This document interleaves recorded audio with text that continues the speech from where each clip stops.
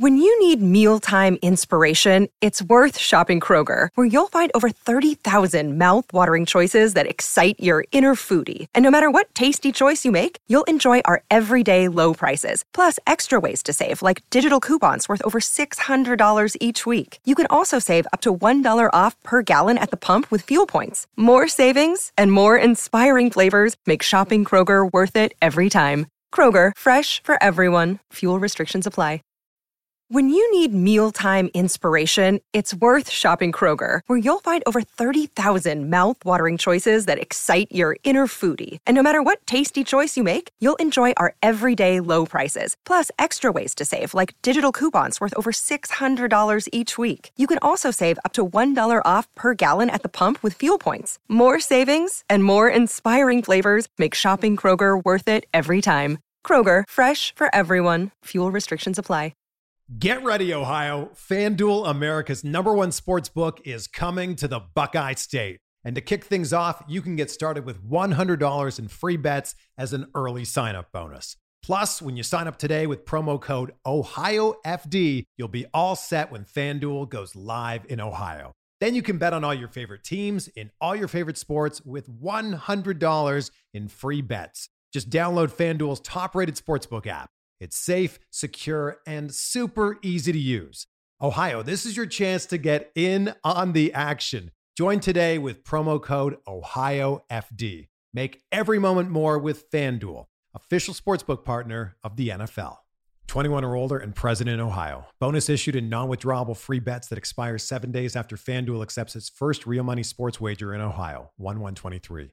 Unique user identity verification required. Offer ends on the go live date. Restrictions apply. See terms at sportsbook.fanduel.com. Gambling problem? Call 1-800-GAMBLER. At Lowe's, we're your go-to for great gardening values every day. That's why we've lowered our price on select bagged mulch, now starting at just $2.88 a bag. Mulch helps prevent weeds and retains moisture, and when you put it down around trees, shrubs, and flower beds, you'll see how beautiful it makes your outdoor space. Just in time to welcome back family and friends. Shop online and pick up in store. Lowe's, home to the best part of summer. Selection and product availability vary by location. While supplies last, U.S. only. Excludes Alaska and Hawaii.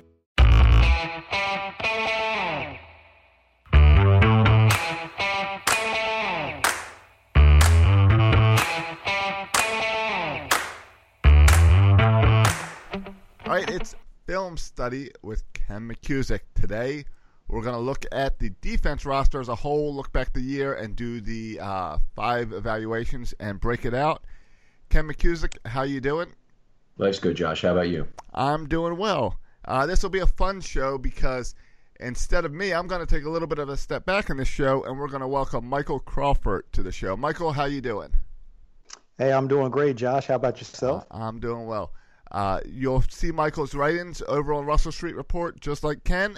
His stuff is under the heading Game Changers, and you can also follow Michael on Twitter, Abukari. And how do you spell that? That is Abukari. That's why I wrote it out in a different way so that I would pronounce it right, Abukari. Michael's a terrific follow on Twitter. Lots of GIFs. He's at some point he's going to teach me enough times that critical mass will grow, and I'll be able to do my own GIFs at some point. Yeah, that's a step beyond me. That whole converting. I just used a little GIF search, and that's where I end with GIFs. All right, guys. So I'm going to hand it over to you guys to get through these categories. Ken, before you guys dig in, why don't you set up the 5 categories since it's been a while since we've done this? Sure. So we'll talk about this, and of course, Michael, I know you're familiar with this, but we have 5 categories that I like to split each of the defensive and offensive rosters into. The young producer category, which are players on their first contract who are a win versus the salary cap is the way to look at them. They're players who are producing on their first contract. The developmental category, also first contract players, but they haven't quite made it to a starting status, or they're not quite playing well enough, or there's something not quite there with their game that keeps them still a shade short of that top spot.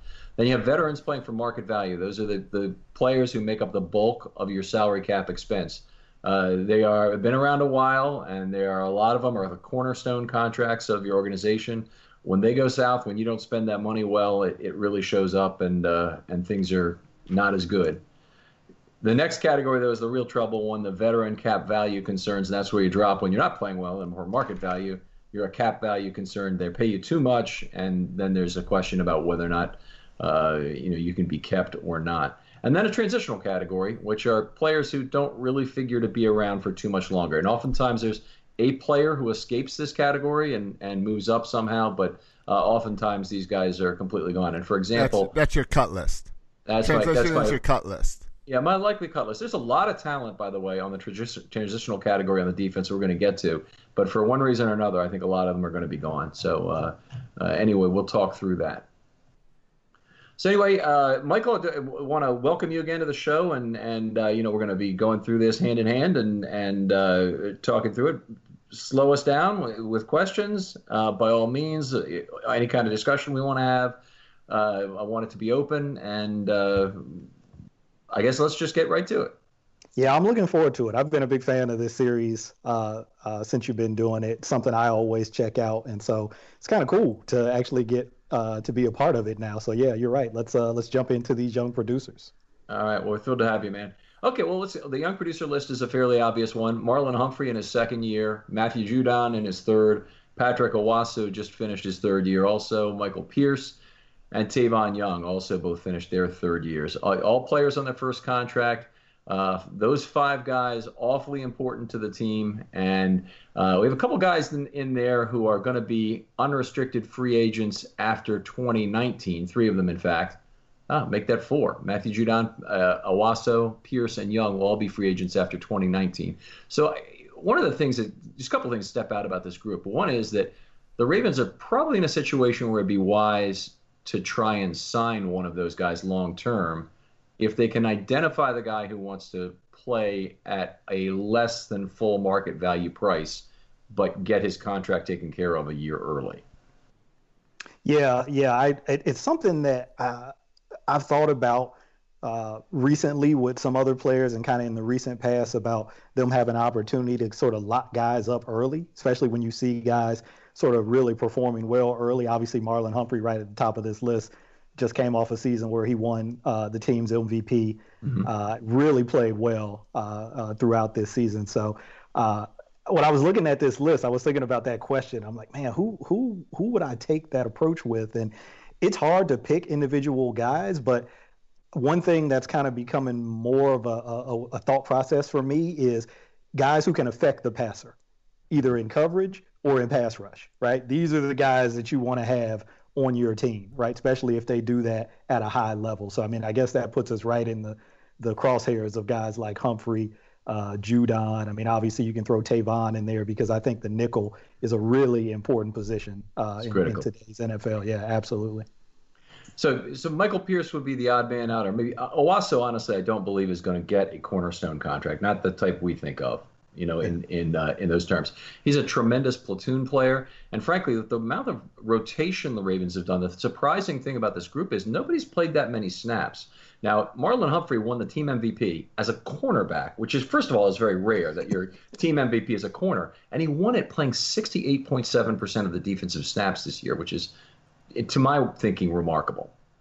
Yeah, I mean, it's hard to imagine somebody, number one, like you said, a corner, just because of sort of the position, and then only playing that only. I mean, it's still, more than half the snaps, but you're thinking about a guy who's played, maybe 90+% of the snaps or close to 100% of the snaps. And if it's on defense, you're thinking about maybe a linebacker or a safety or a pass rusher. So, I mean, it just really speaks to their secondary and their cornerback group in particular. I mean, I think that was definitely one of the strengths, if not the strength, of the defense this year, the depth and just the quality of guys at that position. Was and I know that's something we'll probably get into a little bit later when we get into guys like Jimmy Smith and that kind of thing. But just the quality and the depth that they had this year is just something they haven't had for a while. Yeah, they had it, and they had 6 healthy guys in December, which is unheard of. They were rotating at 4 guys at 3 positions just because they had 4 guys. I can't otherwise come up with a good reason why you have to rotate them all. But they're all playing too well to be completely sat down. So Carr and Tavon and Jimmy Smith and who am I forgetting now? Humphrey. That was important. Marlon Humphrey. Are all alternating snaps there, and it's that kind of depth is remarkable in December. Right? Every other team's scraping for cornerbacks, and we'll get to how some other teams' rosters may be affected by the Ravens' availability of talent there a little later. But go back to the snap percentage for a minute. Humphrey at 68.7% actually had the most of this young producer group. So Pierce only played 37.4% of the snaps. It seemed like he had a much larger impact on the game than that because he's injured a couple games. He probably played about 45 to 50% of the snaps in the games he actually played, although they were very careful to rotate the defensive line this year. But the other thing about Pierce is that, to your point earlier about affecting the passer, he really came on as a pass rusher and ended up being one of the primary interior pairings for Za'Darius Smith this year. So I thought that was a big step forward for him and a reason why I think he's in the picture for a cornerstone contract here. Yeah, he's definitely one of those guys who, obviously just by nature of his position, right? A defensive tackle, big guy like him who's going to play over the center a lot of times. His plays don't always jump, or at least players at that position, their plays don't always jump out. But there's something about him that I think if you're a Ravens fan, you can think of at least a couple of plays, right? Whether it's a fourth down stop that Michael Pierce made in a game.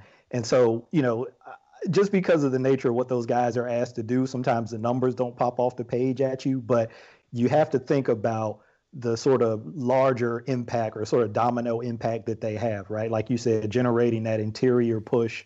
Obviously, all quarterbacks hate that, right? If you've got to deal with pressure, you'd rather have it coming off your edge than right in your face, because at least you have an opportunity to go opposite of it if it's coming off the edge. If it's in your face, you got nowhere but to bail out the back of the pocket, and you don't want to do that. And then also, I think what doesn't get captured with guys like him is just how much they free up other people in the run game, right? Oh, absolutely. If he's preventing an offensive lineman from climbing to level 2 to either get a linebacker or a safety, then he's done his job, right? It might not show up as a tackle that he made or anything like that, but he's making the play. He might not make the tackle, but he's making the play. And that's eating the double team. And honestly, Pierce, it seemed like once per game this year, he was able to actually not just eat, but beat the double team. And, occupying those two blockers, like you just mentioned, and preventing that guy from climbing to level 2 can be a big deal. But the Ravens run game, if you just look at how that worked down the stretch, they froze those outside defenders. They went 2-1 on the inside on both defensive tackles a lot, and oftentimes allowed either Yanda to peel off into level 2 after he teed up his guy, or Skura to do the same. But it was very well orchestrated double teams on the inside that drove a lot of that power run game. And, just Pierce's ability to stop that, I think it's part of why we see so many shotgun snaps against the Ravens, and not from mobile quarterbacks either. Ben Roethlisberger on 4th and 1 is in the shotgun against the Ravens most of the time. So anyway, he's definitely one of the Ravens' very, very big assets on defense. Yeah, and I don't want to give any short shrift to Matt Judon either, because I think he had a good year, especially the second half of the year. I think he really started to play more consistently. I mean, I think the thing with him, you've always seen the flashes, right? There's been no question that this guy, he can rush the passer and can do some other things in terms of every now. He's clearly not at Suggs level. I'm not going to compare him to that in terms of playing in the pass game and breaking up screen passes and stuff like that. But you're seeing some glimpses of maybe he's picking some of that kind of stuff up from Suggs, or just gaining more experience. So for him, I think it's like most young players, it's about consistency, and as he continues to develop that, and I think we saw that in the second half, cutting down on some of those bonehead penalties. That's something that's kind of plagued him a little bit earlier in his career, but he's definitely got the ability to sort of step into that role. Now, nobody's ever going to be Suggs, so I mean, I think if that's what you're comparing him to, you're being unfair right off the bat. They need to find the run defender who can match some of what Suggs is, because they don't have him right now. That and the back end safety are kind of the two real missing components to the other complementary players. Yeah, agreed. Judon and Za'Darius Smith, I think, it's my opinion, made some strides defending the run this year, but yeah, they're not. I mean, Suggs is probably even at his age, I definitely put him at the top of the league in terms of run defenders at the outside linebacker position, no question. Yeah. No. All right. I'll tell you what. Let's move on to the developmental category, a fairly crowded category. And this is one we tend to spend a little bit of time on and go through player by player. 11 guys on the list. I'll just call them out to start with. Anthony Averett. Chris Board moved up there, and he was way down in the transitional category before. Tyus Bowser, Maurice Kennedy, Chuck Clark, Deshaun Elliott, though he spent the entire year on IR. Willie Henry, similarly injured. Cyrus Jones, Zach Sealer, I should say. Tim Williams, Chris Wormley, and Kenny Young.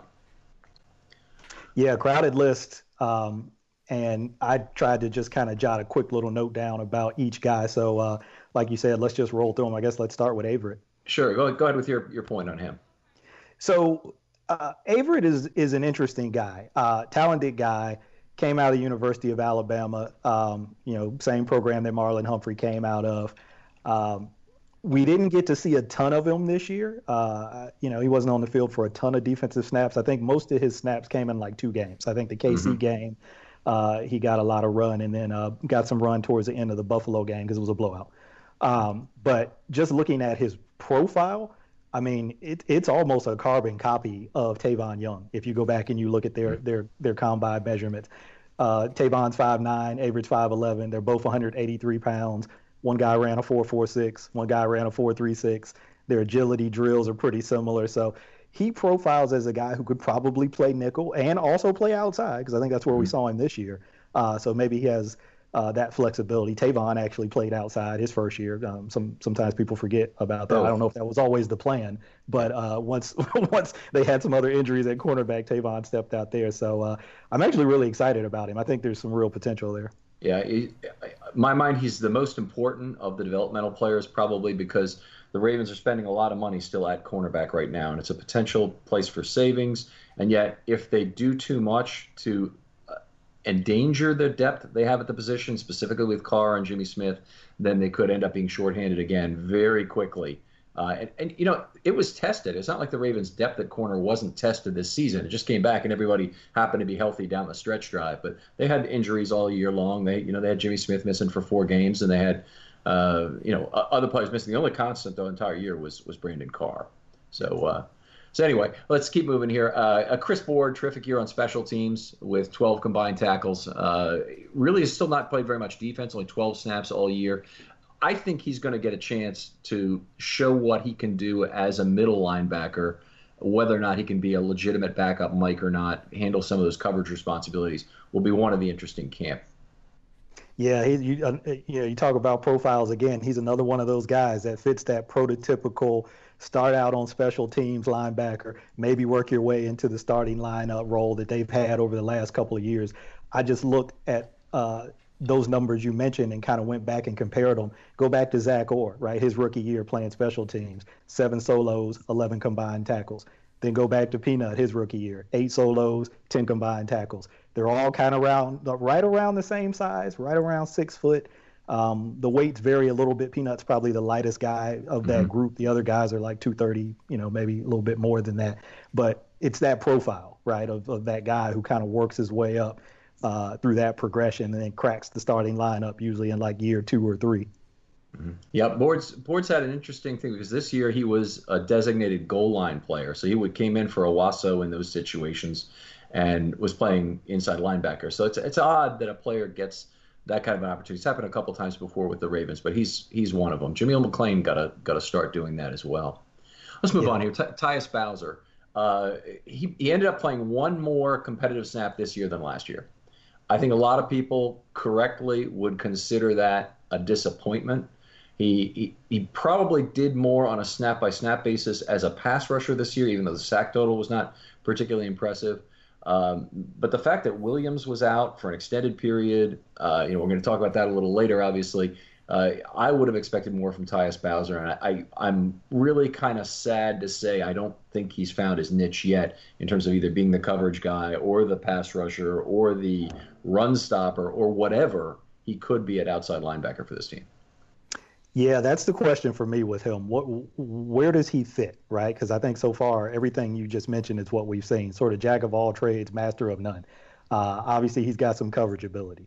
Obviously, he's got some pass rush ability. Right. And to your point, I actually think he showed some things from a technique standpoint which you would hope, right, over from year one to year two, that sort of made him more effective as a pass rusher. Didn't always pay off in terms of a sack or a QB hit or anything like that, but I think he definitely generated some pressures with some of his opportunities. But yeah, carving out that role of where he fits, and he could be another one of those guys, not as extreme an example as Brashad Perryman, who I know is a show favorite for you guys, particularly for Josh. But I think it's one of those guys who may have a little bit longer of a development curve than we would expect. You know, you're expecting, okay, if you're drafted in second round, we should see something by year two, definitely. He flashed some things as a rookie. You know, you remember the interception against the Bengals, and you had a couple Defensive player of the week, or rookie of the week, was it, in week 2, whichever it was, Yeah, and so he could be another one of those guys who maybe it just takes a little bit longer. The talent is there, though. I don't think there's any question that the talent is there, but can they afford to wait on him is always the question. Right. I mean, he is one of those players that if Judon went down for 4 weeks, you probably wouldn't be scared to death that he was your Sam linebacker, your starting Sam linebacker. But you also wouldn't. You'd be concerned about your depth at that point too. So anyway, I'm still hopeful that he's a player there. He's still got a couple of years left under cheap team control. So let's really hope. But he's in a better spot than Williams is about the only thing I can say right now for how far along he is. I agree. What about Maurice Kennedy? He's a versatile guy, right? Love the fact that he can play some corner. Obviously played some nickel for them last year, can play safety, adds that depth again to the backfield. But the thing that worries me is been on IR each of his first 3 years of the season, you know, at various points. Now, that in and of itself looks like a negative, but I guess on the flip side, he's always come back. He's come back and been able to play during the season. So I guess, you know, there's 6 of one, half dozen of another. But I love the versatility, but that pattern does worry me a little bit. The most important ability is availability, right? But he's IR DTR both these last 2 years. And in 2017, he really earned that designation with a terrific second half at slot corner. I mean, without him, the Ravens wouldn't have been in playoff contention down the stretch. And he made the great play that won the Colts game at home in the second to last week. And then, of course, he was involved, we'll say, on the back end of the 4th and 12 play in a position where, frankly, I don't think he should have been asked to play by Pease. It was if you're going to make your one call that's different from all the other calls you've made, you know, during the year, and you want to put him back in a complex back end role where he's got to make choices, he's got to, you know, feel for that guy on the outside, move back to the inside, get the proper depth, yada yada. I mean, it was just a lot to ask when he'd been so successful with man coverage to that point. Yeah, I really dove into that play that year, like really trying to study it and understand sort of how they ended up on that call. And it just looked like one of those situations where you tried to do a little too much with disguise, you know, in that moment when maybe you just go with your bread and butter in that play and just let your guys play. But anyway, hindsight's 2020. But still very excited about his potential and about his future and what he brings to the team. I just sticking with that for a moment. With what happened this year, and, you know, one of the great pleasures we've had these last few weeks of the season is Romo has been calling a lot of the games, and I like him. He's very good, I think, as an announcer. But he constantly is mentioning the fact that the Ravens are not going to allow him to have time in the pocket. They're going to rush the whole farm and do it. And I think that it's a first of all, it's a good starting defensive philosophy, period. But it's a really good one for this team where there's not tremendous back end skills anymore, and you have a good chance to get in the face of that. They've only really got, you know, they got Levine, who can close a window pretty effectively. But in terms of, I've always been less than impressed with Jefferson's back end skills, and Weddle, while he's had decent bracketing ability and had good predatory ability to pick up some balls in the previous 2 years, he lost that ability this year. He was not there with the football very often in 2018. Had no picks. So anyway, I would love to see them develop another free safety. I think that's where the Ravens have one of their biggest needs. Kennedy, I think, will help the Ravens on the outside. I think he's going to be pushed up at least to the number 5 spot for this next year. It may even be the number 4 spot, depending on how they work with their roster. And maybe, you know, speaking of developing another free safety, obviously the way that they play their safeties, you have to be interchangeable. They don't really have sort of, you know, really defined roles for their safety. So maybe one of these next 2 guys, Clark or Deshaun Elliott, Clark certainly looks more like a strong safety type, but he's played some on the back end at times. It's just the nature of what they ask their safeties to do. That even under Wink, we saw that last year with Pease, and it looked like the second half of the year, maybe he had Weddle play a little bit more on the back end instead of moving him around as much. But I think, we saw that this year with Wink too. I just think that's a philosophy that both of those guys seem to share, is that they want interchangeable sort of ability at safety. Yeah, I'm not in love with that as a organizational direction. And I know some of it is maybe Weddle, being the signal caller, really wants to call his own number on the blitz sometimes or whatever. But obviously, neither of them is having all that much success on the back end, is basically telling you want a lot of man coverage anyway, and a lot of cover zero, cover one, chance taking as it would be. Clark didn't look that great on the back end, honestly, either this season. He's an in the box safety, a guy who's played some dime. He was used in the quarter package 8 times this year as a second inside linebacker type. They used him a lot at big nickel, where his responsibilities are a lot to handle the rush game. And oftentimes they're playing zone defense when they're in big nickel, and they will drop into something where he doesn't have a real complex coverage, or he primarily has to worry about the first guy into his zone as opposed to the second or third guy who might be clearing out. So anyway, go ahead. Yeah, no, I was going to say I don't want to reduce his season down to 2 plays, but 2 kind of stick out for me. One positive, one not as positive. The Atlanta game kind of had to play deep against Julio once on one of those deep balls, and did a good job sort of getting in Julio's way to prevent him from getting downfield. So, that was, sort of an optimistic thing for me, because like you, I was a little concerned about his coverage on the back end. But then on the negative side, the Kansas City game, I guess he had a little bit of both in Kansas City, because he had an interception, but he also gave up a TD down there in the corner, which I really think was on him. It was a throw to Kelsey on like a corner route, and I think he just took a bad angle to the ball. So a little bit of a mixed bag back there. But again, another young player who's still sort of learning the ropes of all the things that they ask their safeties to do, and they do ask their guys to do a lot back there. Right. Very, very well could end up being the replacement for Levine, as if there's ever a replacement at dime. But I don't really know where his future is on the back end, whether he'll ever replace Jefferson or Weddle. We'll have to see how that goes. We'll talk about the next guy a little bit, is DeShon Elliott. And I was probably more excited than anyone about him. And he's also, along with Averett, I think is one of the most important, because we don't know who this guy is yet. He looked pretty damn good in training camp at the free safety spot. So in those preseason games, he really looked good. The Ravens have an awful lot of dime strong safety hybrids, and they're short on back end skills. We've talked about that obviously so far. Elliott is the guy who there is not a uniform agreement on whether or not he's a free safety or strong safety candidate coming out of school. Yeah, I actually lean more towards seeing him as a strong safety coming out of Texas, but getting a chance to see him at some of their practices in the preseason, and then obviously seeing him in some of the games before he got hurt, he looks like the classic guy for them, the interchangeable guy that can play a little bit of both.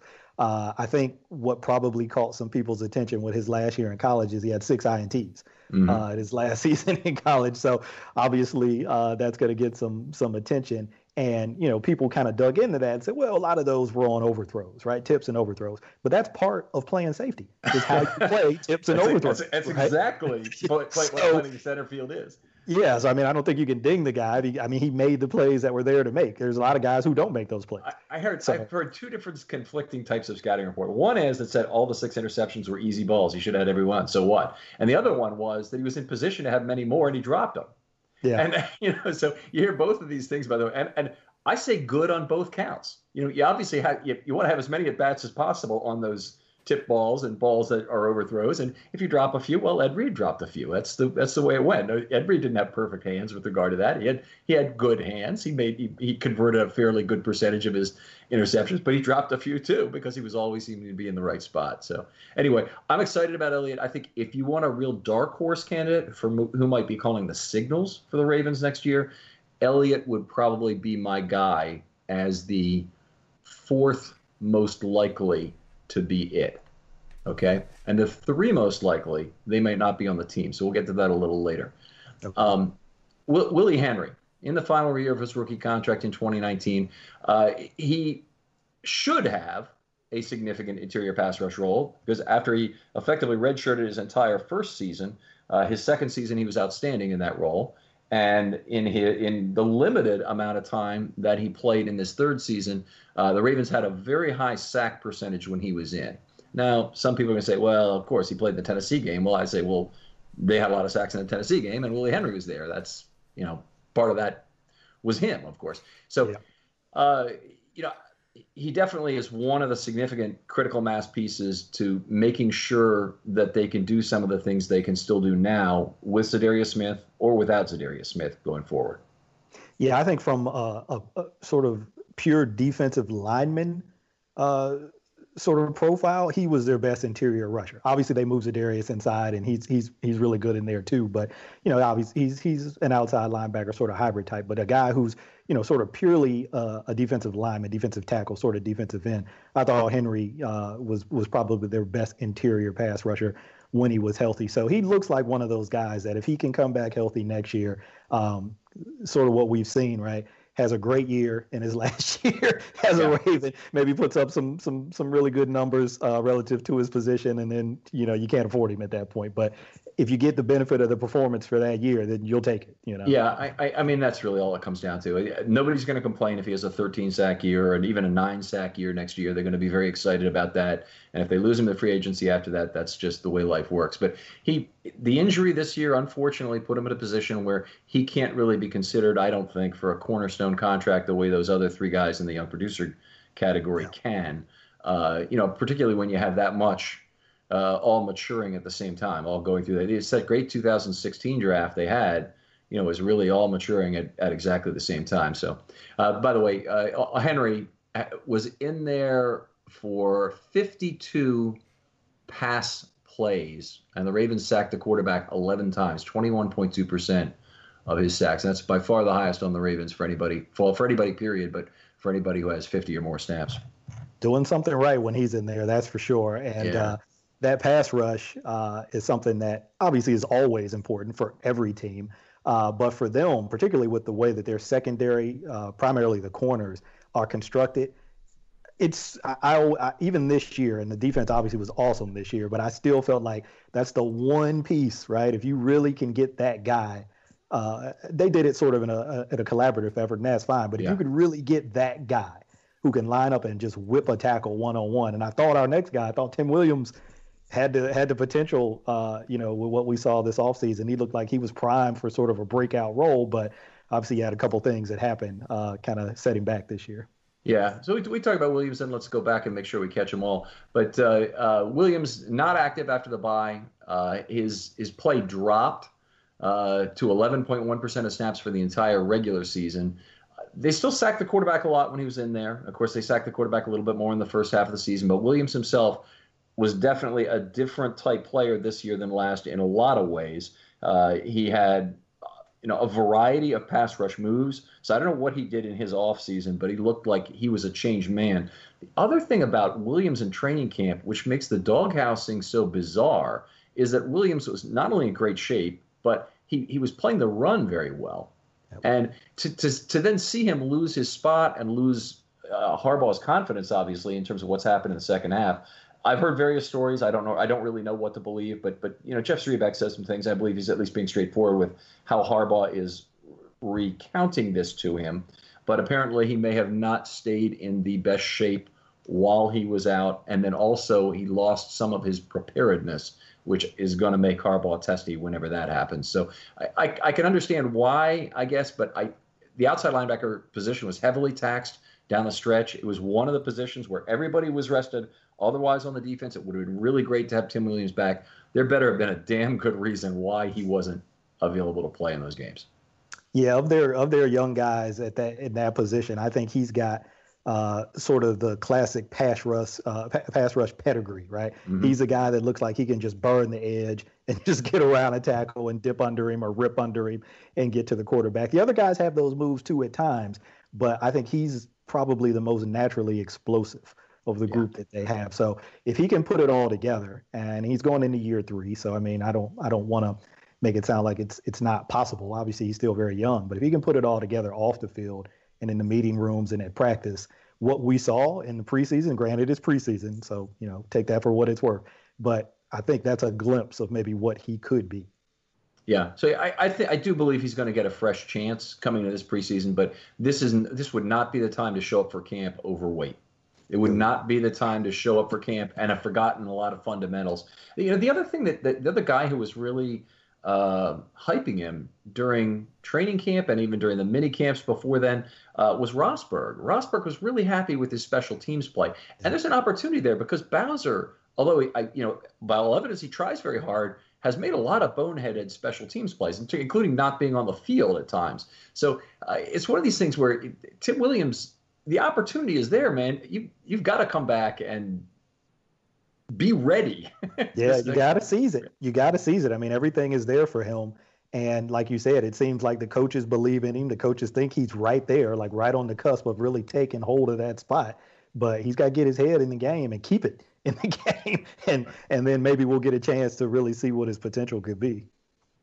All right, let's go back. Cyrus Jones, he only had 18 punt returns this year. So for some reason, the NFL limits it to 20 punt returns. It's 1.25 punt returns per game to qualify, which means there's only a handful of qualifying punt returners in the entire league, like 17 out of 32 teams. But he led the league in yards per return at 14.4 for people who had 16 or more, one per game or more. And he doesn't return kickoffs, which is it's something that it would be nice if he could do that. He doesn't really play defense, so he did play 3 snaps this last year in an emergency role. It's kind of a weird situation, but he's a guy who really doesn't. I would say he probably will never elevate himself from the developmental category into a young producer because his role, the scope of his role, is just not large enough as a punt returner only. And even if he became a kickoff returner, I still don't think it's probably large enough. No, he's got that really niche role. And obviously has shown some talent as a punt returner. Clearly returned one for a TD and has had some other pretty nice looking returns as well. What really concerned me, and I tweeted this, so I mean, I'll take my medicine on this. I was really concerned about his fumbling because when he was in New England, he didn't have a ton of returns, but yeah, just relative to the number of returns, he had a lot of fumbles. Right. A lot of fumbles. And so I was really concerned about that, but didn't see much of that, if any. I don't even recall. I mean, maybe he had a bobble that he might have recovered. He obviously had the play that Rosburg said we will never speak of again, which wasn't really a fumble, but it was just so bad. Like we're just not going to talk about that, right? The decision of how he played that ball or misplayed that ball. Like we're not even going to talk about that. You get a mulligan under some circumstances, and he played very well to that point. So it was what it was. Yep, it is what it is. So, yeah, you're right. He's got that really narrow role, and so we'll just have to see. I mean, it's going to be interesting. They've obviously got a crowded secondary, so we'll have to see how that shakes out with him. Okay. Zach Sealer, 14 defensive snaps in 2018. I think really key for him is going to be whether or not Brent Urban comes back. So Brent Urban, I think probably it will be a matter of money for the Ravens. What's the appropriate price? And the Ravens may put a higher value on him than other teams because a lot of what he provides is some outstanding run defense.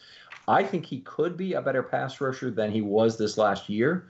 But, so far just honestly has not really shown it. What he is a terrific run defender. And the Ravens have really been leaning on him to play a high percentage of snaps. And for a guy who's, been hurt a lot of his career, so far, I mean, the Ravens, whenever he's been healthy, they depended on him to play a very high percentage of the team's snaps. So I hope they bring Urban back, but if they don't, Zach Sealer is a very interesting prospect because it's very unusual for a rookie to be the strongest man on the team, and that was what was reported last year in camp, was that he was the strongest individual player. He was a man among boys during the preseason in terms of being able to push those grocery baggers around in the second half, so much so that in the Colts game, they got him in early and they got him snaps against Quentin Nelson directly on the inside, which I thought was very telling in terms of what they thought they were going to do with him this year. So anyway, I was glad to see they didn't try and slip him through on the practice squad. I'm fairly sure he would have been claimed, but the fact that he went the entire year,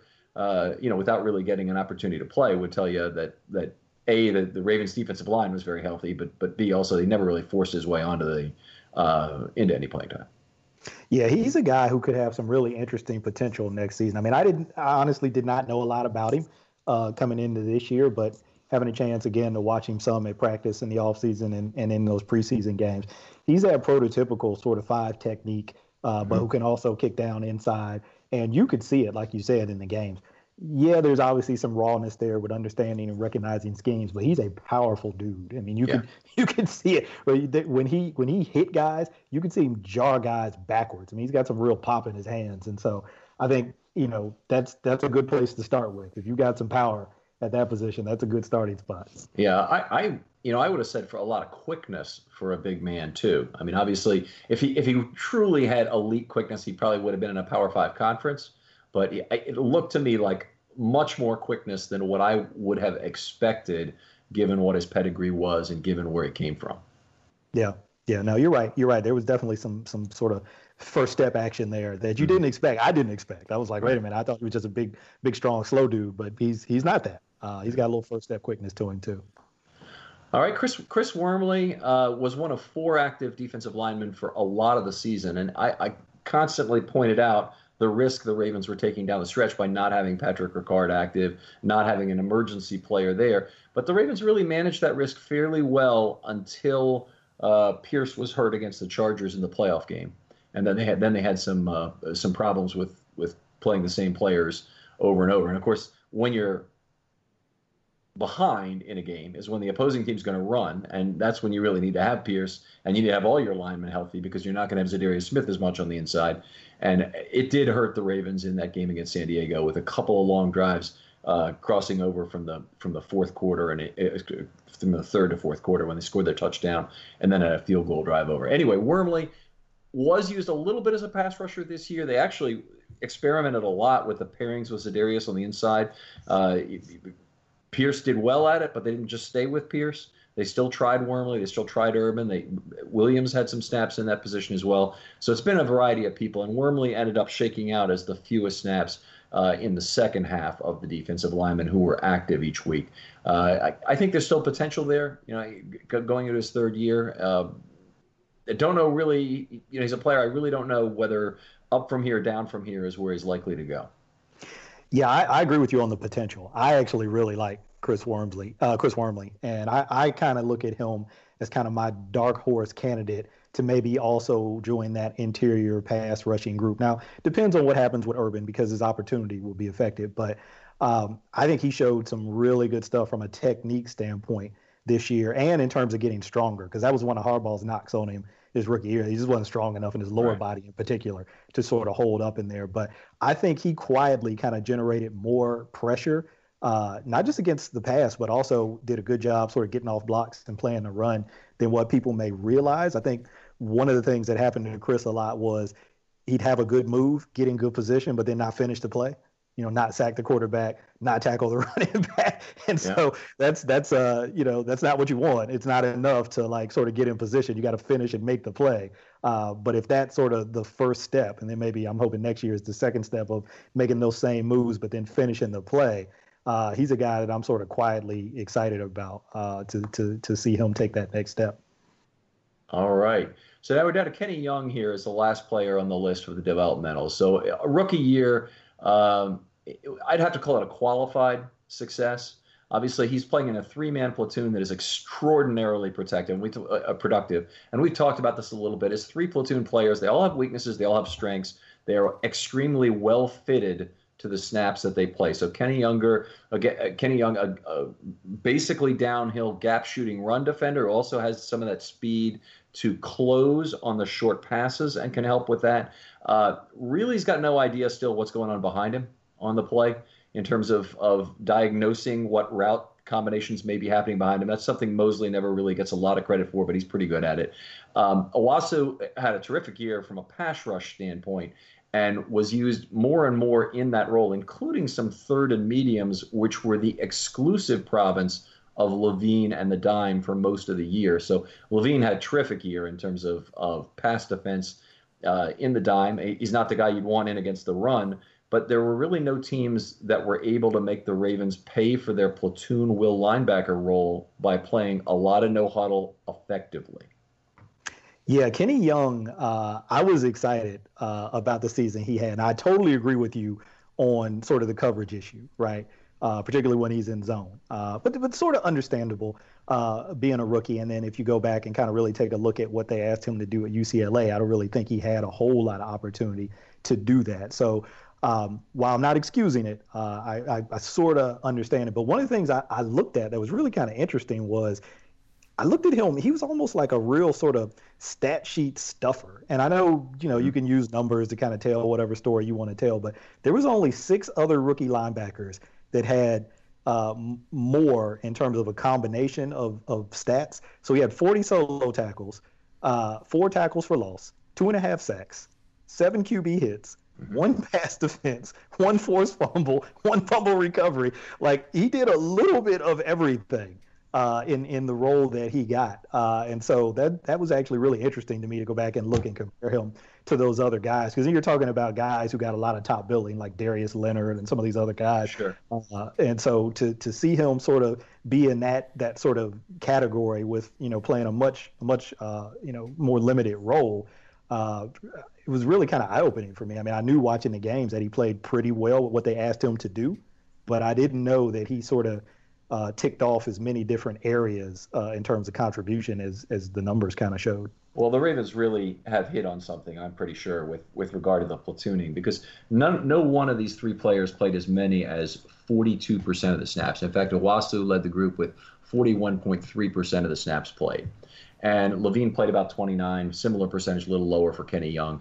And when you look at those 3 players and their total production, which is 112 tackles, 9 sacks, 13 tackles for loss, 20 quarterback hits, 2 interceptions, 12 passes defensed, and 3 forced fumbles, there aren't any stand-up linebackers in the game, period.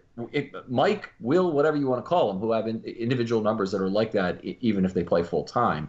So the Ravens not only have done it very cheap, they've also found a combination that frankly doesn't give them anywhere near the injury risk of losing your single $4 unicorn who you have playing that position. So if you have Luke Kuechly and you lose him, it's, oh my God, Luke Kuechly's missing. What the hell do we do?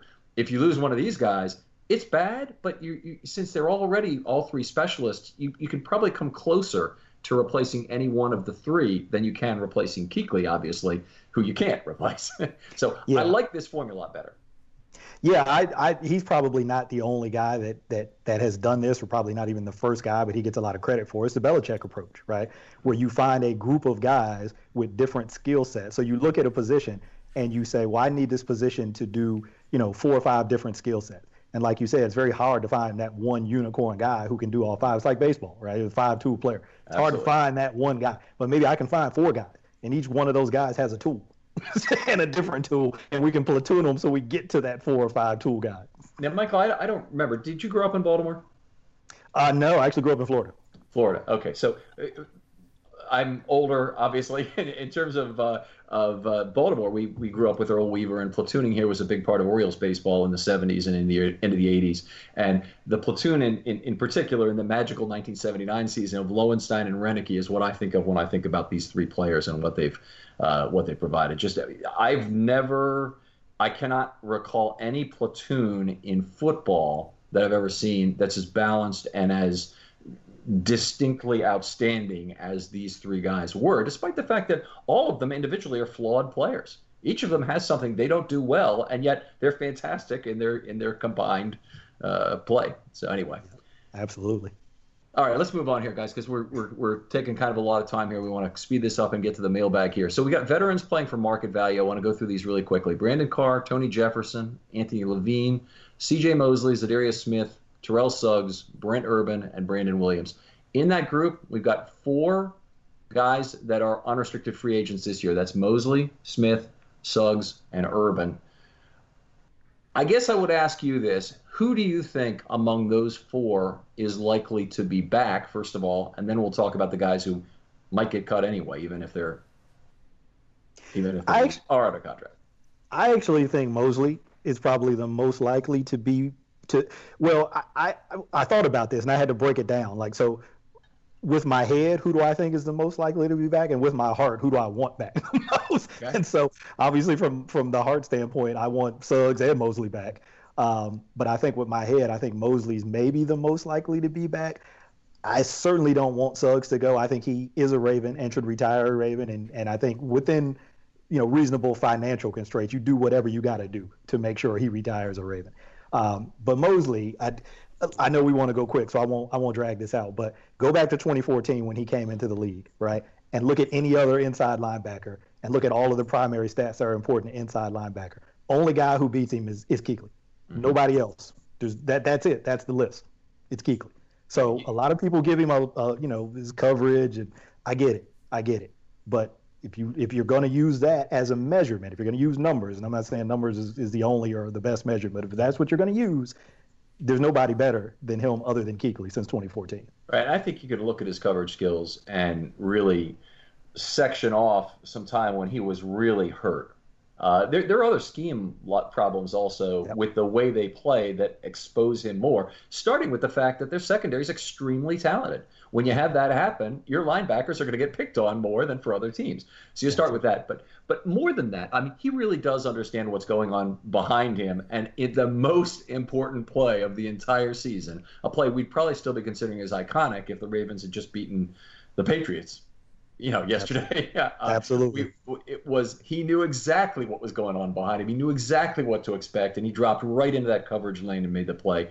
And, I feel like I'm not going to beat him up over what happened earlier in the season when I think he was probably playing a little hurt, and I'm sure as hell not going to beat him up over not being able to keep up with Tyreek Hill on the 4th and 9 play when, if that's your strategy, you may as well forget it. That's a failed that's a failed thing. I think they learned from that.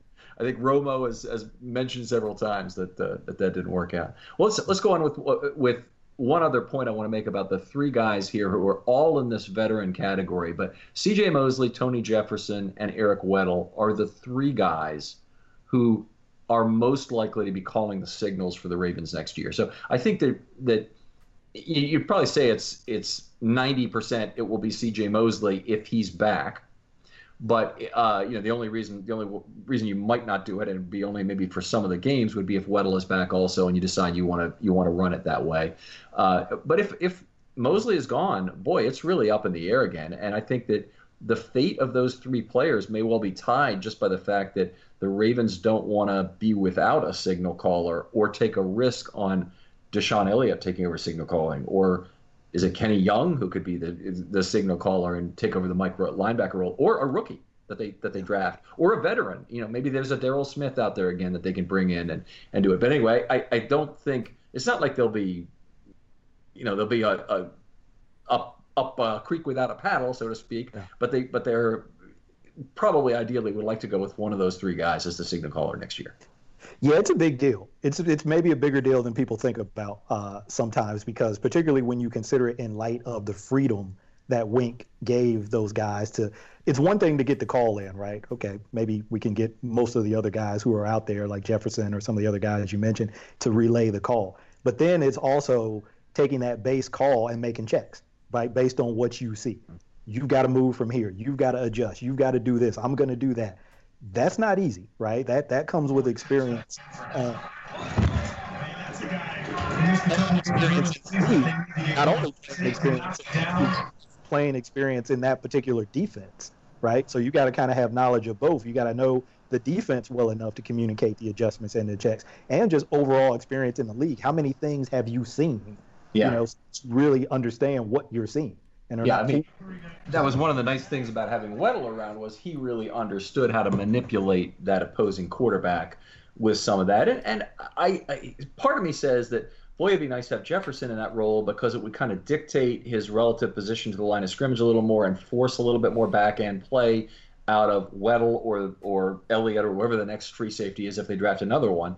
But anyway, part of me says that would be good. Another part of me says, well, I'm then hoping that circumstances conspire for the proper thing to occur. And if Tony Jefferson really is not a back-end guy, well, then they need to figure out how to design the defense a little differently to have him be in more man coverage tight end situations, be more of the second fill guy on run plays, which, by the way, I think he did very well this year. It's basically a lot of what we saw from Kenny Young and his ability to shoot gaps willy-nilly. Because, I mean, he's a pure gambler in terms of racking up the tackle stats that you saw earlier this year. A lot of that was allowed by the fact that Jefferson is a great fill guy to be the guy who takes Kenny Young's position in level 2 when he gambles. Yeah, Jefferson, obviously he gets a little bit of a bad rap for some people, but again, just quickly going back, doing the numbers thing, if you look at solo tackles, pass defense, interceptions, sacks, 4 guys better than him, and 2 of those guys are all pros, Jamal Adams and Harrison Smith at the strong safety position. So, yeah, there's definitely some things to talk about in terms of back-end coverage. That's legitimate.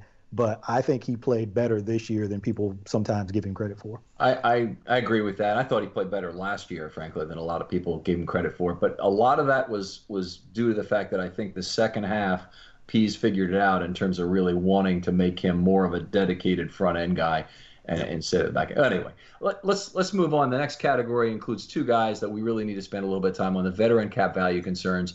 Jimmy Smith and Eric Weddle are the only 2 guys in this category. And it's interesting because we've had some cap value concerns for players who are not playing well, but these are 2 guys who are playing pretty well and are concerns largely because they're in the last year of their contract and have just enormous cap numbers, and that doesn't really matter, not the cap number, it's the available dollars if you cut them.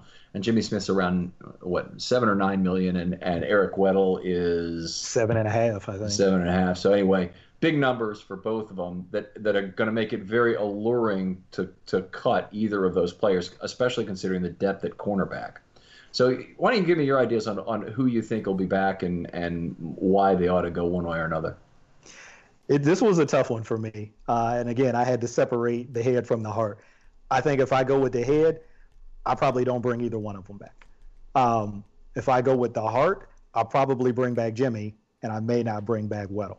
Because it's that philosophical question of, do we keep the band together? Do we bring the band back for one more year, right? Because when you look at how well this defense played together, one of the most important things to a defense is cohesion, right? And you develop that cohesion by how long those 11 guys and the rotational guys play together. The longer they play together, the more consistent the communication becomes, the more consistent their identification of what they're seeing and the adjustment. All of that stuff gets better and more consistent the more those guys play together. But that cohesion and consistency also has a price.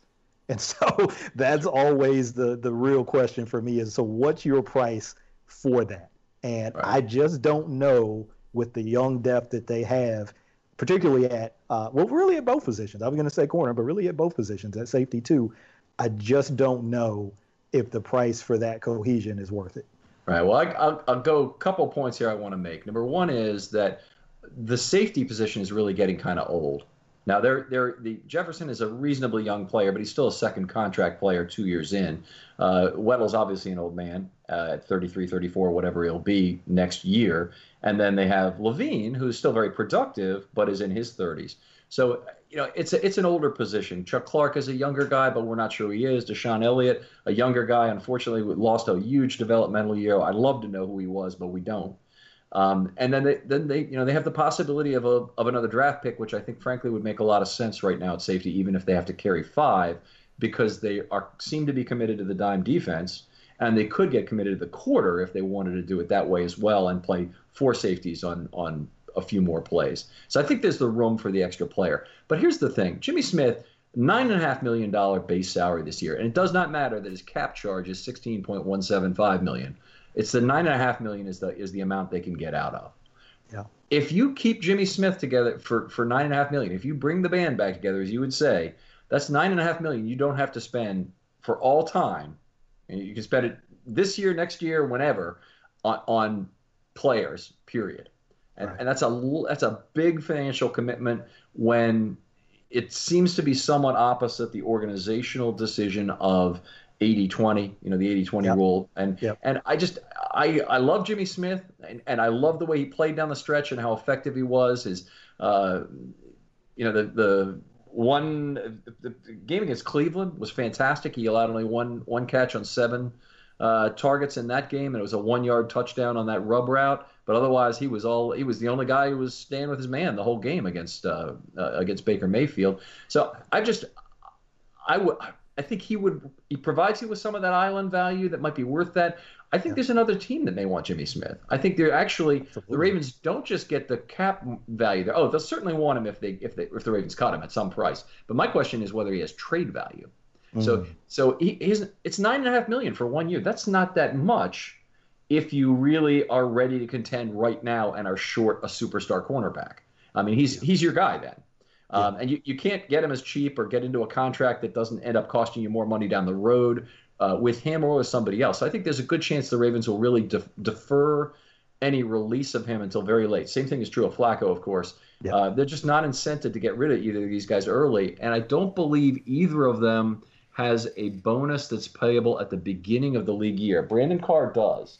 So Brandon Carr, they kind of have to make a decision early. But Jimmy Smith, I don't believe he has one of those. And that means that they're in a better position to play the waiting game and see if they can trade him before they decide they have to cut him late. That's a good point about the trade value for Jimmy, because you're right.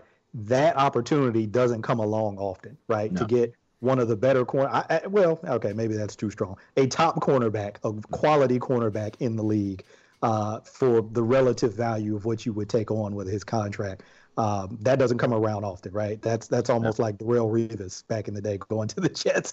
Those things don't. And I'm not comparing him to Revis. He's not that guy. But I mean, just in terms of a quality corner becoming available for a trade, just doesn't happen a lot. So that's a good point. I really had only thought about them releasing him. I really hadn't thought that much about trades. That's a really good point. Well, the value won't be there. It'll be something similar to an Anquan Boldin. So it'll be a salvage value number. So my guess is maybe a 5th round pick might be the right level that they could reasonably get. If they're going to cut him anyway, it's kind of that salvage value. It's not a 2 or anything. I mean, he's a great player, but the problem is that his contract is so high that that's what it is. One other point I wanted to go back to. We've gone through some cap value concerns, but I want to go back to this one.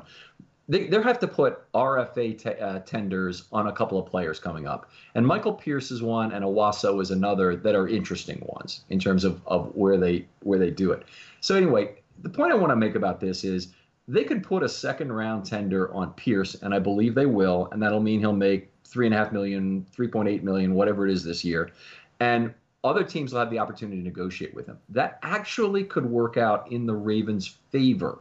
Okay. Now I know a lot of people are thinking, "Oh my God, we could lose him for a 2nd-round pick," and I'm not saying that wouldn't be not what the Ravens would want, because it really might not be a good deal to lose Michael Pierce for that thing. But look at it from the other team's perspective. They have to come into that contract negotiation and say, "Okay, we're going to sign him for some amount, and let's say it's 4 years, $30 million for Pierce and $8 million guaranteed or something like that." And I don't really know exactly where he would fit in. Someone like Brian McFarland would be better at estimating that.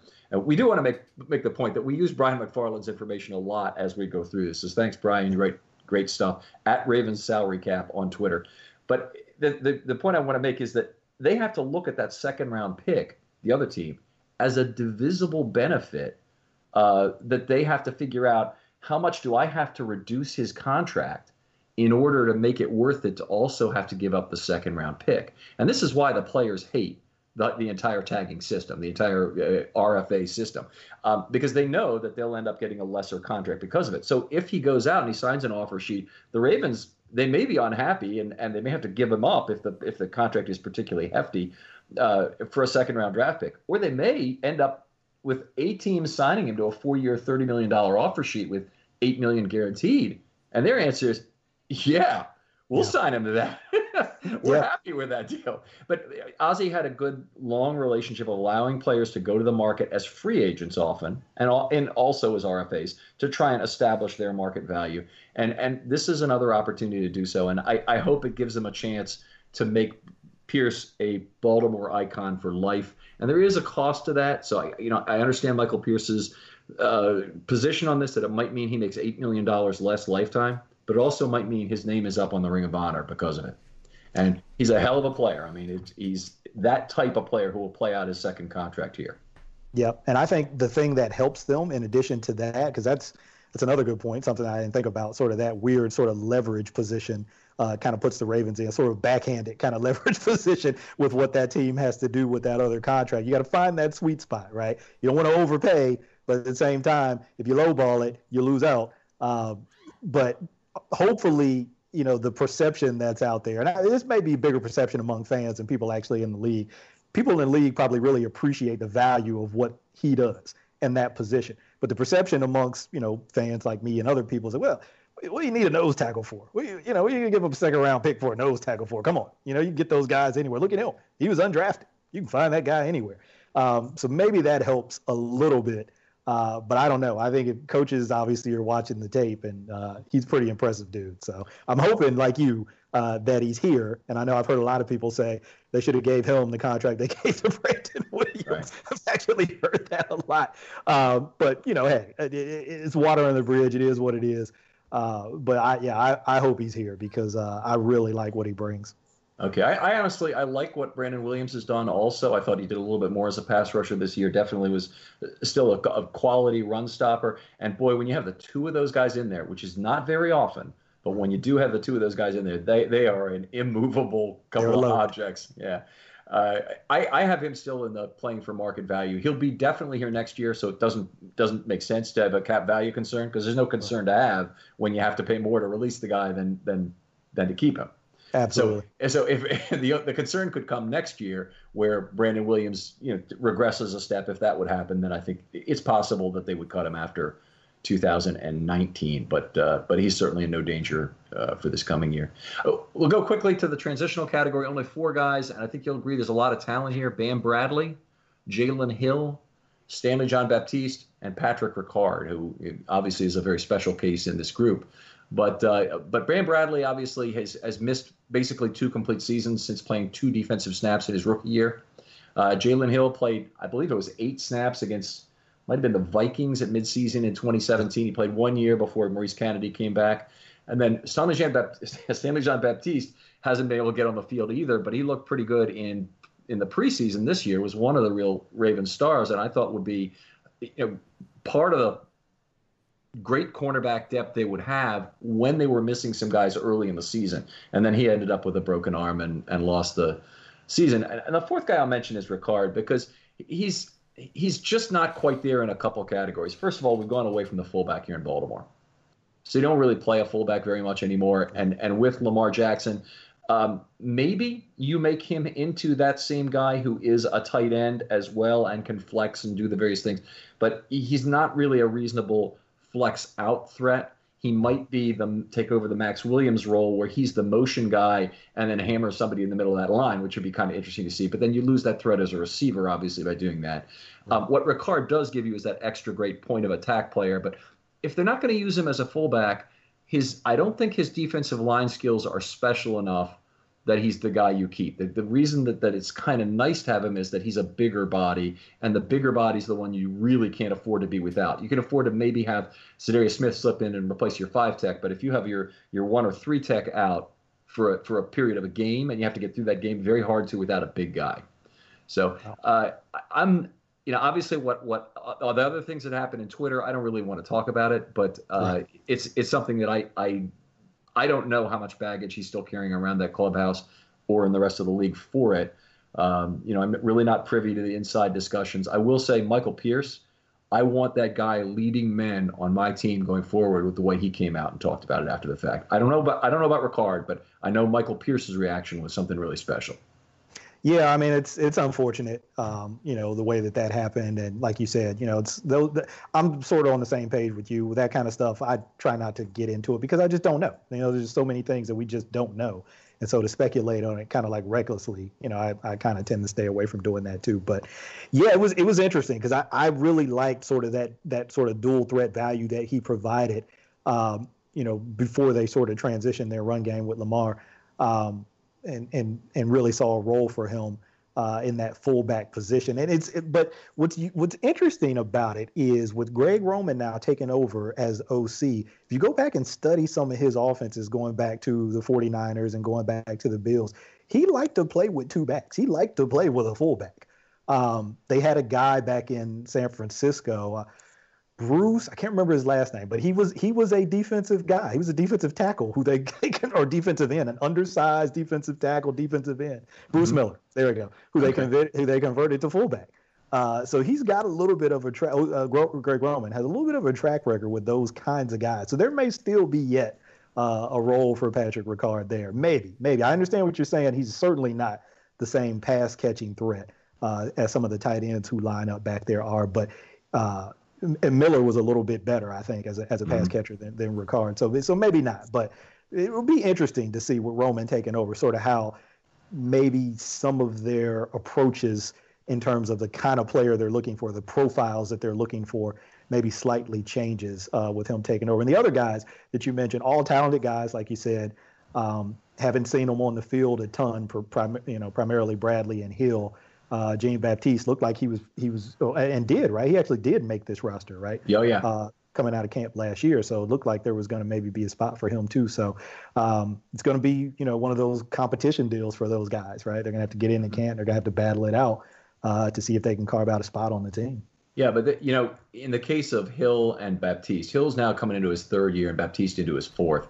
Baptiste, critical point about fourth-year players in the NFL is they really automatically start camp on the bubble if they're not already stars, because they have to really outplay a rookie by a lot to maintain their position, because all that additional option value you get from a rookie or a second-year player, for that matter, is so much more, more value, and it's all about beating the cap. So, my guess is if he can recover, he's probably the guy that somebody picks up off the street or somebody wants as their fifth cornerback on the roster. I just don't know that it can be the Ravens, given the depth they have at the position, even if they make a cut or two, to get closer. We'll see, because cuts are often coupled with injuries, and then all of a sudden you got to know my God situation. So whatever. Going back to Ricard for a minute, the sad thing, or one of the sad things about this, obviously there's a lot of sad things about his situation, but he's an exclusive rights free agent, which means he has to play for the league minimum this next year.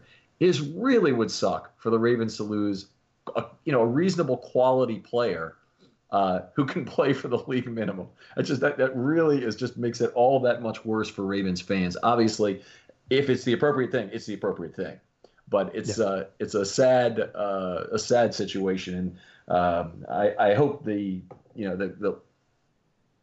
I hope that he can come to camp again and things can be like a fresh start. But I don't really believe that's going to happen for Antonio Brown in Pittsburgh, and unfortunately, I'm not sure it's going to happen for Patrick Ricard either here. No, look, it doesn't look that way. It looks pretty dicey on there. But just setting that aside again, like I said, because I tend, like you, to kind of stay away from that. I think some of what may happen with him, and I know you'll talk about this when you get to the offensive guys, is what happens with Nick Boyle and Max Williams.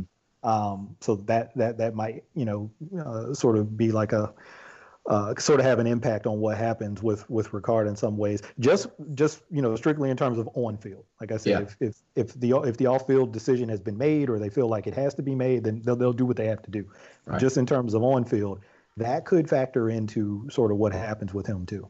Right. Well, some other team probably needs him more, so he should have some trade value. Of course, the baggage itself has reduced his trade value, so we don't really know. And anyway, Michael, I really appreciate doing this. There's been a lot of fun. Josh, what do you got for us in the mailbag in terms of stuff? I saw a lot of questions out there on Twitter. Yeah, so we've got a good amount of questions, and I'm going to try to save some of them for the offensive episode since this one went so long. First one up is from Garnett West. I hope it's not too late to publish a question. It's not. He got it in. Do you gentlemen believe that we should let Suggs walk in order to pay Smith? Do you see them tied together? I do not see them tied together. I guess I'll start on this one. I think they're both fairly independent. The thing that makes them dependent is the fact that it's dollars expended in either way. I think a lot of whether Suggs plays for the Ravens or not is a little bit up to Suggs in terms of whether or not there's a hometown discount involved, how much he puts a value on finishing his career with the Ravens. I think the Ravens do want him at some price. I just don't think they can afford to pay top money, and there may be a team out there who wants Suggs for a leadership role that it would be willing to pay a little bit more.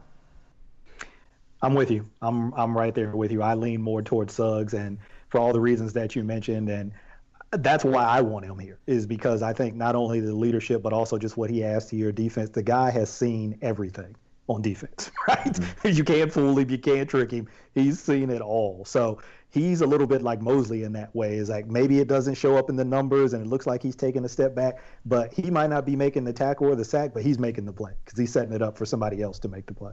Mm-hmm. All right. The tough part about mailbag questions on a day where you've talked about every member of the defense is we're going to have some repeat, but I want to still get through them. George is wondering about Weddle. How much ice cream will Weddle eat in Baltimore next year? All right, I'm going to say the maximum likelihood amount of ice cream that Weddle will eat in Baltimore next year is 0. but there's some other amount of ice cream that he's likely to, in terms of servings, one after a win, I guess is the way it works. Right. But you know, we don't know how many wins they'll have, so I think it'll be difficult otherwise to judge the number of servings. So my best estimate would be 0. They bring him back. If they decide to bring him back and let him finish out his contract, I'm going to put him down for, let's say, 9 or 10 servings of ice cream. Because isn't there that dude out there who's going to buy him an ice cream truck? Right? Oh, okay. I saw that report. Right. So it should be a lot easier to get the ice cream and the varieties of ice cream when you've got your own truck now at your disposal. Yeah. Well, once you get to 10 wins, you better get to 12 wins so your playoff run means something. So anyway, that's 10 wins is a bad place to kind of get stuck in terms of wins. But anyway. Ice cream count. I'm only holding it to ice cream count. There you go. All right, Jalen wants to know, should we go all in on free agency and go after some key players to improve our team, or do we go all in on the draft, whether it's trading up or accumulating more draft picks? Okay, I got my answer on that.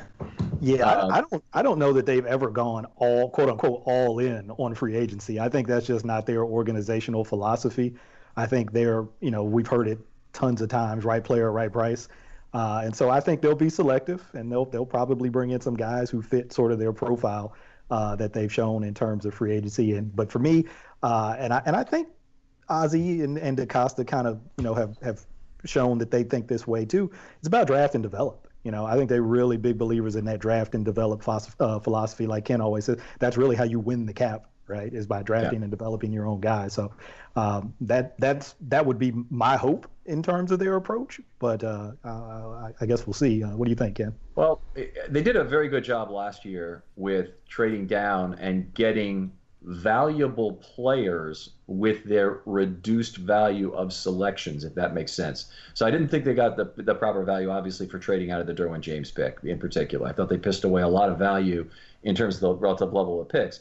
But then they made up for it by having extraordinary picks for the places where they did select. In the end, I thought they did very well. So anyway, I would hope that they don't lose out on a star talent in the first round again. But again, this may be a year where again they trade back, pick up additional second round picks. One of the real interesting things is going to be see what they get for Ryan Jensen, because right now one of the services is projecting him as the last pick in the third round will be the compensation for Jensen.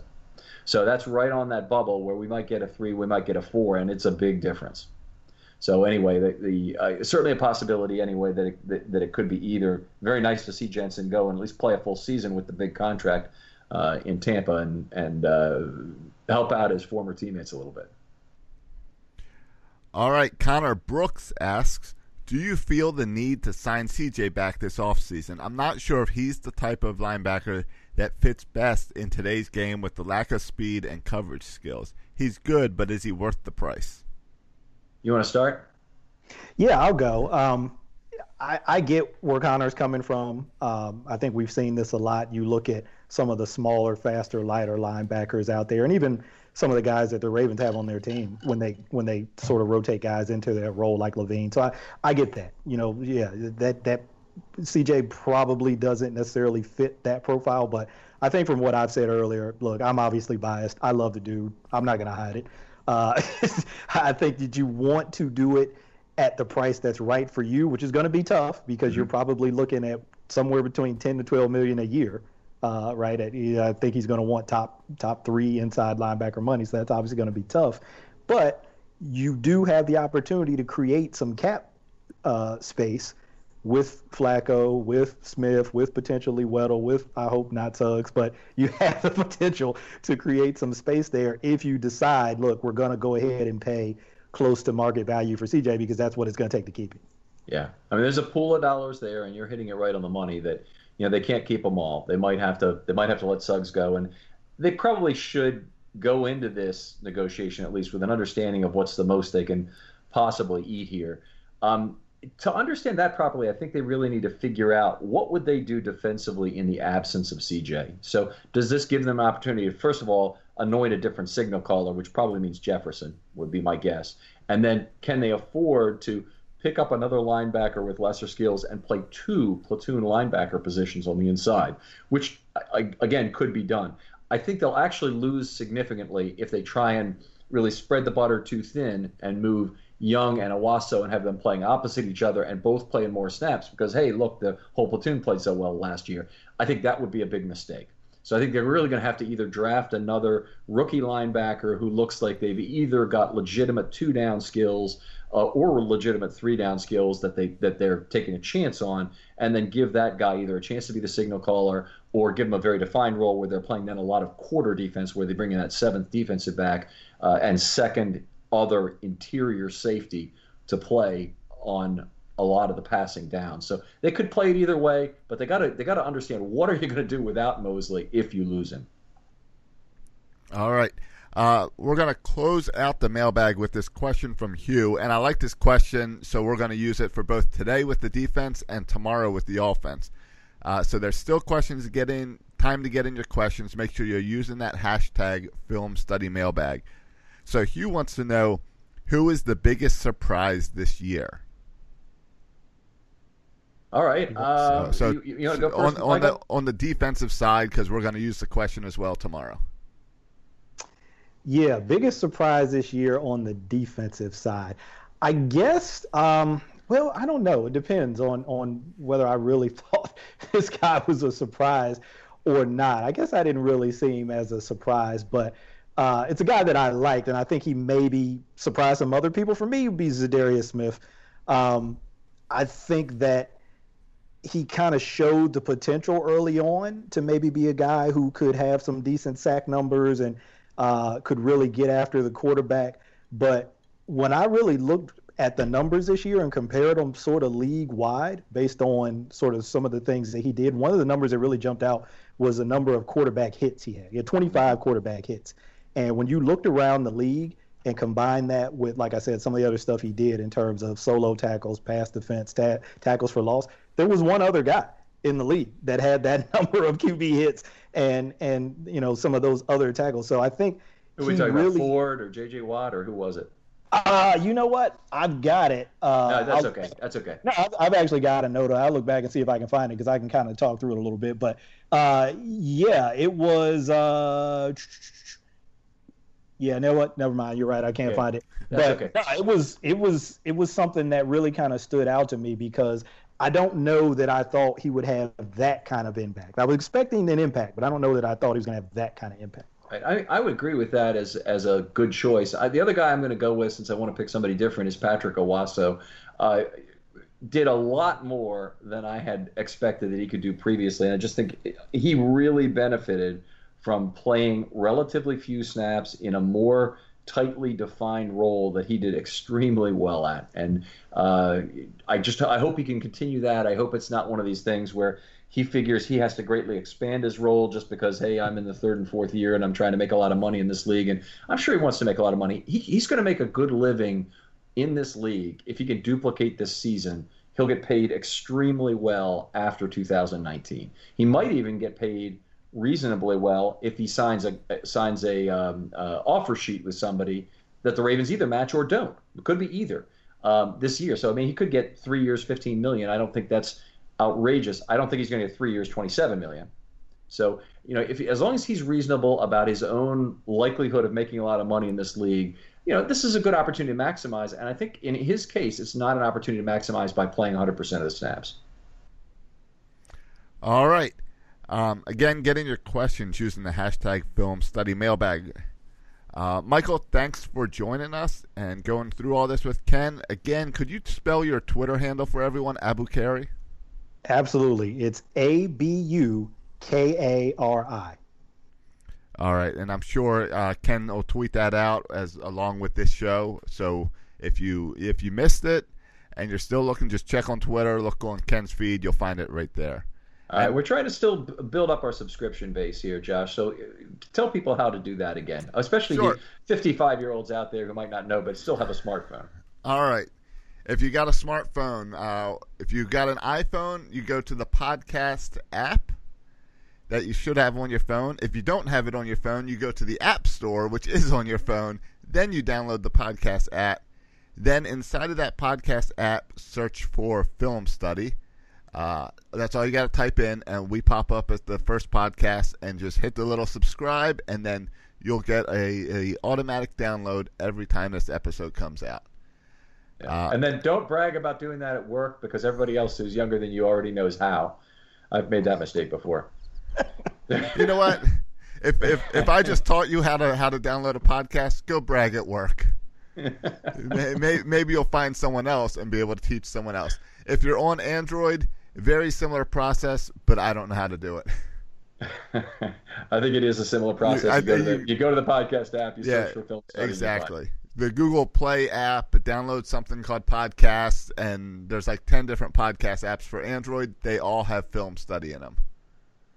All right. Very good, Josh. Josh, outstanding year producing the show. We still got one more to do here that's kind of at the end of this season. We'll have Michael back here tomorrow night. I'm excited about that.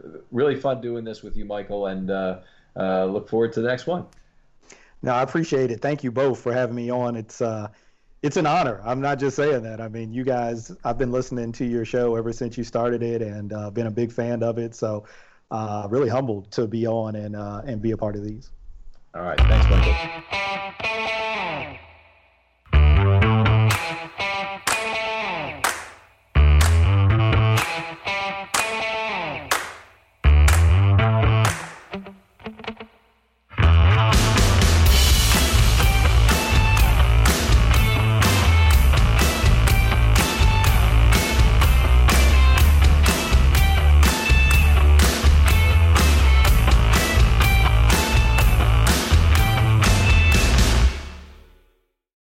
Introducing the Lowe's List for Innovation. While our aisles are filled with innovative products, we've selected our favorites just for you.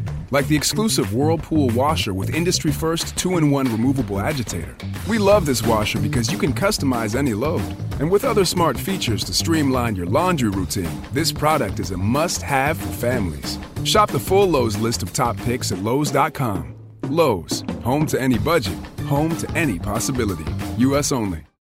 When you need mealtime inspiration, it's worth shopping Kroger, where you'll find over 30,000 mouth-watering choices that excite your inner foodie. And no matter what tasty choice you make, you'll enjoy our everyday low prices, plus extra ways to save, like digital coupons worth over $600 each week. You can also save up to $1 off per gallon at the pump with fuel points. More savings and more inspiring flavors make shopping Kroger worth it every time. Kroger, fresh for everyone. Fuel restrictions apply.